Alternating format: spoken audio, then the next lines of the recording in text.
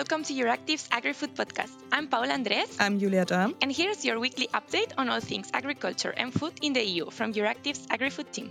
This week, the struggle for farmers' votes and an interview with a committee chair. Well, hello, welcome back to the EURACTIV AgriFood podcast. I'm here with Paula. Hello. It's all girls this week. We have Tash joining later on, but for now it's the two of us. Once again, I was asking Julia before which song are we going to sing this time, but we didn't come up with any idea. So. Shoot us a message on Twitter with your recommendations of which song to sing next. Especially this week that is Eurovision. True. Maybe we should have picked one from Eurovision. Next week we're going to sing the Eurovision. The winner. Yes. We'll try our best. Okay, well, it's been quite an exciting week, I'd say, for agri-food policy, since it's been at the center of the budding election campaign ahead of the EU elections next year. And I think we can see the heat picking up a bit ahead of the elections. You can really tell that they're around the corner. And I think we've seen a bit of a struggle for farmers' votes, for rural votes developing, which was launched already last week, at the end of last week, by the EPP, the European Centre-Right, at its party congress in Munich, where they signed a resolution, which has been much discussed since then. You can check out more about it in last week's actually the week before last already, AgriFood Brief. The EPP voted on a resolution that basically positioned them as the Farmers' Party. It pushes back on a lot of the files that are in the Green Deal, the EU's sustainability flagship policy. So that includes, for example, the pesticides regulation, as well the nature restoration law, which is about restoring natural habitats. And the EPP basically rejected all these files. They're saying farmers should focus on production. We should support them in just producing food. We should prioritize food security over these environmental and climate files. So, as you can imagine, that's been met with a lot of contention.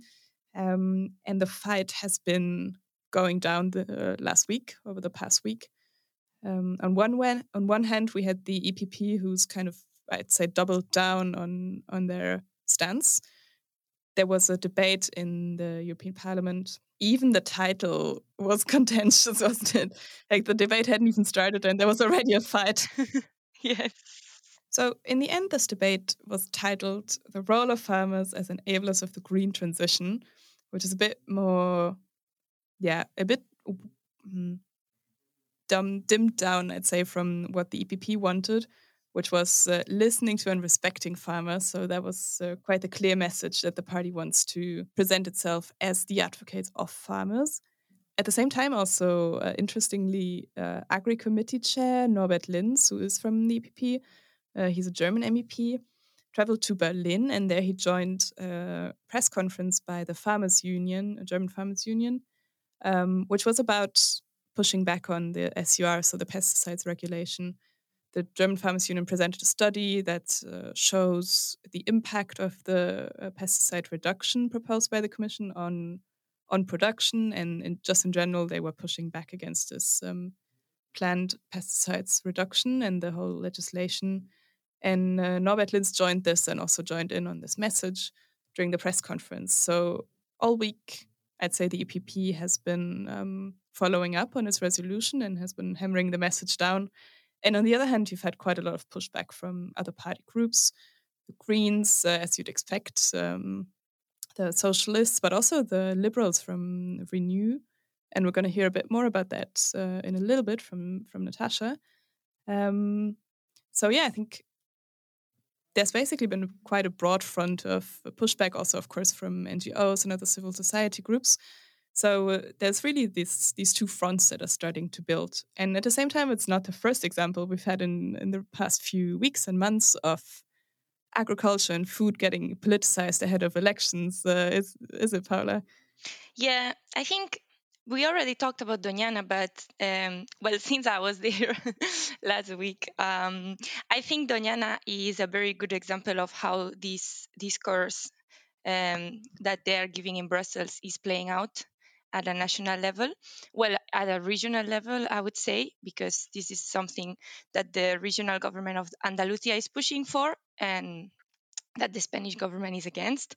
But yeah, we've all heard about what's going on in Doñana, and so when I was there a couple of weeks ago, I had the chance to speak to some producers, especially strawberry producers, right? Because these are the ones that are pumping, that need a lot of water and are pumping this water from an aquifer that is the one that eventually arrives to the National Park of Doñana and feeds the wetlands that are basically the epicenter of biodiversity in the national park are these wetlands. So I spoke to some of these producers, and they had an interesting and diverging views, I would say.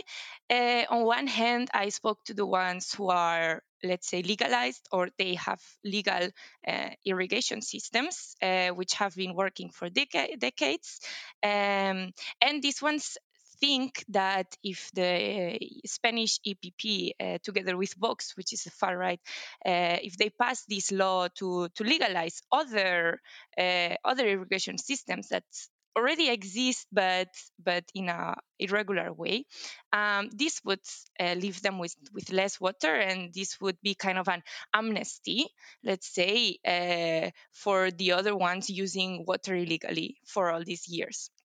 So that's how they put it. They also used I think a comparison that was visually maybe very understandable, which was with the driving license. And they told me something about if someone has been driving for years, not following the rules and without a license, and then you give them a license, but you are putting in danger, let's say, the people who have had a license for many years and are respecting the rules. So this is what they told me.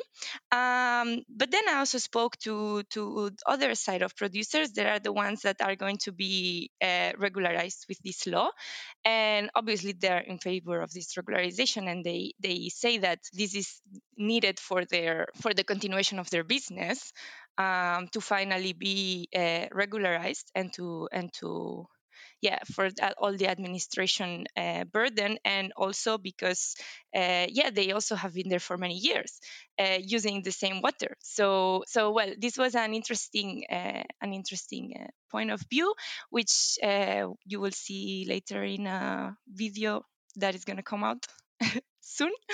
Yeah, to check that out. Most important question, did you try some strawberries? I did try the strawberries. I went when I visited the first ones. They gave me strawberries, and I have to say they were very big and very tasty. And then I went for lunch to El Rocío. Oh my God, El Rocío is this beautiful, beautiful village that is next to Doñana, just in the border, and all the streets are sand and like. Uh, it's like a very old town, and we were eating in this restaurant there, and they also had strawberries. So yes, I ate a lot of strawberries actually. Very nice. Some touristy recommendations here on the podcast as well. Well, all of this to say that yeah, that basically that is how in these times of extreme drought, and when we are seeing that the levels of water reservoirs in Spain are below any other level that were before, and the EPP is deciding to push for this regulation now at this very moment. Another example of the kind of struggle that we're seeing. Yeah, to say the least. Yeah, and also I hinted earlier that even the liberal faction Renew has joined this pushback against the EPP's advance, which to me wasn't obvious. I could have gone either way because I mean they're also known as champions of businesses and yeah, protectors of businesses kind of. So I could have seen them go either way, but they've been quite clear in pushing back on the EPP's narrative and saying we need nature and climate protection also in order to safeguard food production. And actually, we will hear a bit more about that now from our colleague Natasha, who interviewed the committee chair of the Environment Committee in the European Parliament, Pascal Canfin, who is from the Renew Group. So let's hear from them.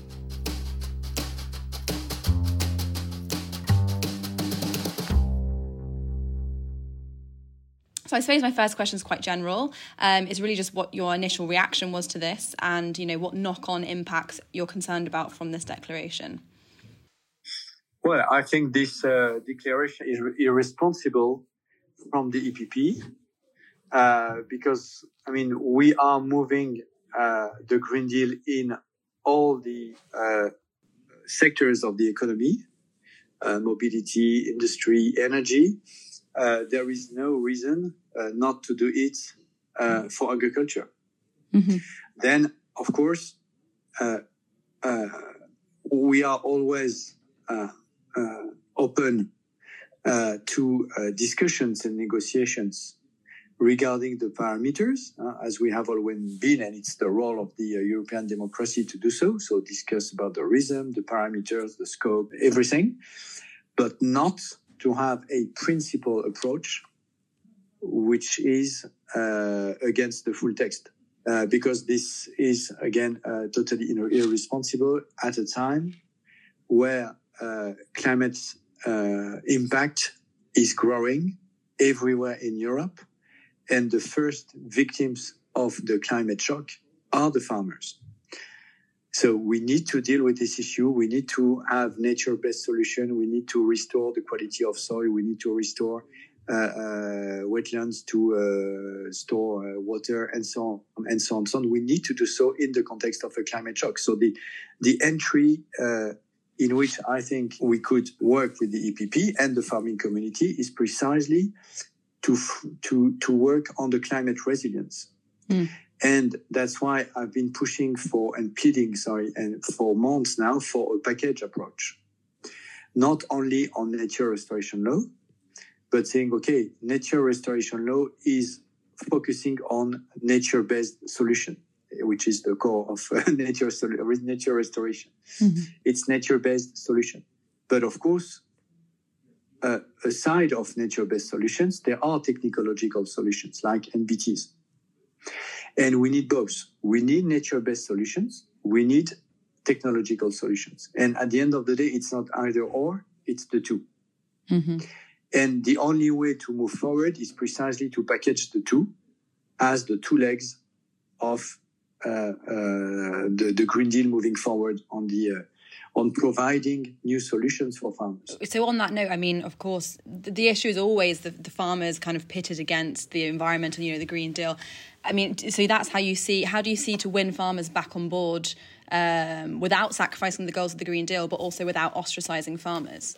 Well, nobody's ostracizing farmers. They are the first victim of drought. They are the first victims of lower yield because of climate change. Today, the main threat on yields for corn, for wheat, and so on, is climate impact. So it's already there. So doing as if the status quo would be a way forward for farmers, it is just a nonsense in a situation that has changed. But at the same time, and that's the balanced approach, at the same time, we need to focus on solutions. Mm-hmm. What are the solutions we provide to farmers in order to adapt to this new situation? And what the EPP is doing is just killing the whole trying to kill the whole package, pretending that's the best way to protect farmers. I consider that the best way to work with farmers and to protect farmers from the climate shock, which is already happening, just look at Spain, look at Italy, look at south of France, and so on, is precisely to provide them with more solutions in order to be more resilient to climate shock. And part of the solution is related to the restoration of nature. Mm-hmm. Because as we know, if a soil is in a good quality, then it has a better resilience to drought. if you have a wetland in a good shape in order to store water, you have less drought later on, and so on, and so on, and so on. This is the nature-based part. Of course, EPP does not like it. What they want is only technological solution, like NBTs. And the Greens is the opposite. The Greens do not like the technological solution. They want the nature-based solution. At the end of the day, the only way forward is to have both. And precisely, it means having a package approach. Because at the end of the day, what the EPP is doing, it is already putting at risk the part of the package they want. Because I know that the Commission and Timmermans will be, of course, much more reluctant to go for NBTs if the EPP is trying to kill the whole package. So if the EPP wants NBTs, and they do want it, and the farmers want them, it has to be part of a broader package. If the EPP kills the first take of the package and wants to kill the second one with pesticides, there will be no deal anymore. Mm-hmm. And if I were Timmermans, I would not put my proposal for NBTs on the table in June in that context. So you think it should be withheld, basically? If the EPP continues this crusade against the Green Deal, there is no reason to have NBTs. Again, why the NBTs are a solution? Because there is a problem. If there is no problem, there is no solution, okay? If there is a problem, what is the problem? The problem is we need to reduce pesticides. We need to adapt our production mode to a climate changing world. So if you have a problem of that nature, then part of the solution is NBT. And NBT will help to reduce dependency to pesticides, will help to be more resilient to water shock and so on, which is true. But if you do not accept that there are such a thing that reduction of pesticides objective, then there is no reason to have NBT to do so. So the two are deeply connected. Again, if I were Timmermans, if the EPP wins its battle against the Green Deal and the reduction of pesticides and the nature-based solution for climate adaptation, well, let's withdraw NBTs. Right, like do away with all of it because it has to come together. And so, do you see here that there's been a failure here of the Commission, do you think, in terms of its communication in general over the Green Deal policies, its handling of these? So yes, on two fronts. The Commission failed first to have a framing oriented to solutions. Mm-hmm. And for instance, on pesticides, what we are after is replacing pesticides, not decreasing pesticides, but replacing pesticides. And of course, once you replace them, you decrease them. But the objective is to replace them. And if you replace them, it means that you have alternatives. And once you have alternatives, so that could be biocontrol, that could be crop rotation, that could be NBTs, you have a basket of solutions. Then you replace and then you decrease.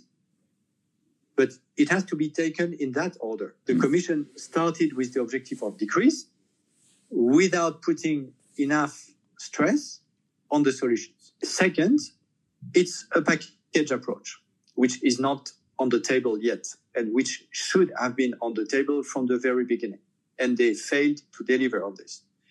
They did it on the climate aspect with the Fit for 55. What they should have designed is a fit for climate resilience package for agriculture. So climate resilience, again, mean nature, and I'm not going to repeat myself, but climate nature-based solutions plus technology and so on. And then you have the package. Mm-hmm. And you have the purpose and you have the basket of solutions. And then some elements of the package will not be liked by the Greens, other elements will not be liked by EPPs, but at the end, you have a package and you go through the package. Exactly as for Fit for 55. where part of the countries didn't like part of the element of the package, and at the end of the day, everything was intertwined. So they failed to deliver on this, and we are now in a situation where they tried to rebuild this package. And it's a bit late. I hope it's not too late. And of course, I'm here to help precisely designing this package approach, which at the end of the day is the only way to move forward. Talking about this package approach, looking to the future of, decisions and the next European Parliament, etc. I mean, overcoming this environment agri barrier, this is a constant issue that we're constantly talking about, and how you can communicate these issues effectively, talks between agri and envy, etc. I mean, this is a constant gap. This is a constant thing that we're constantly reporting on. This is a bit of a big question, but I mean, how can we bridge this gap looking in the future? It's a very good question. What I see is that for industry, we managed to have a shared roadmap. Then we discuss the parameters, but the roadmap is clear for the industry to go for zero carbon. Same for mobility. We have this issue on e-fuels for cars, but when you look at the concrete industrial impact, it's very limited. It's very limited. I mean, it's only Porsche and Ferrari. So it's close to zero. Yeah. And for the rest, it's moving forward. I mean, all the truck makers, all the car makers are investing heavily in the same direction. We have it for energy. We have managed to find a middle ground on energy, even if nuclear remains controversial, but text after text, we managed to find the solutions. We found the solution in taxonomy, we found the solution in renewable directives, we found the solution in market design, we found solutions. The only sector where we haven't managed to find this common pathway, and again, then there are still negotiations, of course, on the parameters, but not on the principle, is agri. And I've been trying from the very beginning to build this, because I consider that the prerequisite to move forward with stability is precisely to have this common understanding of what should be done. And then you just discuss the reason, the technical parameters, and so on. But you have a common understanding of what should be done. We are not there yet. And that's the core of the problem.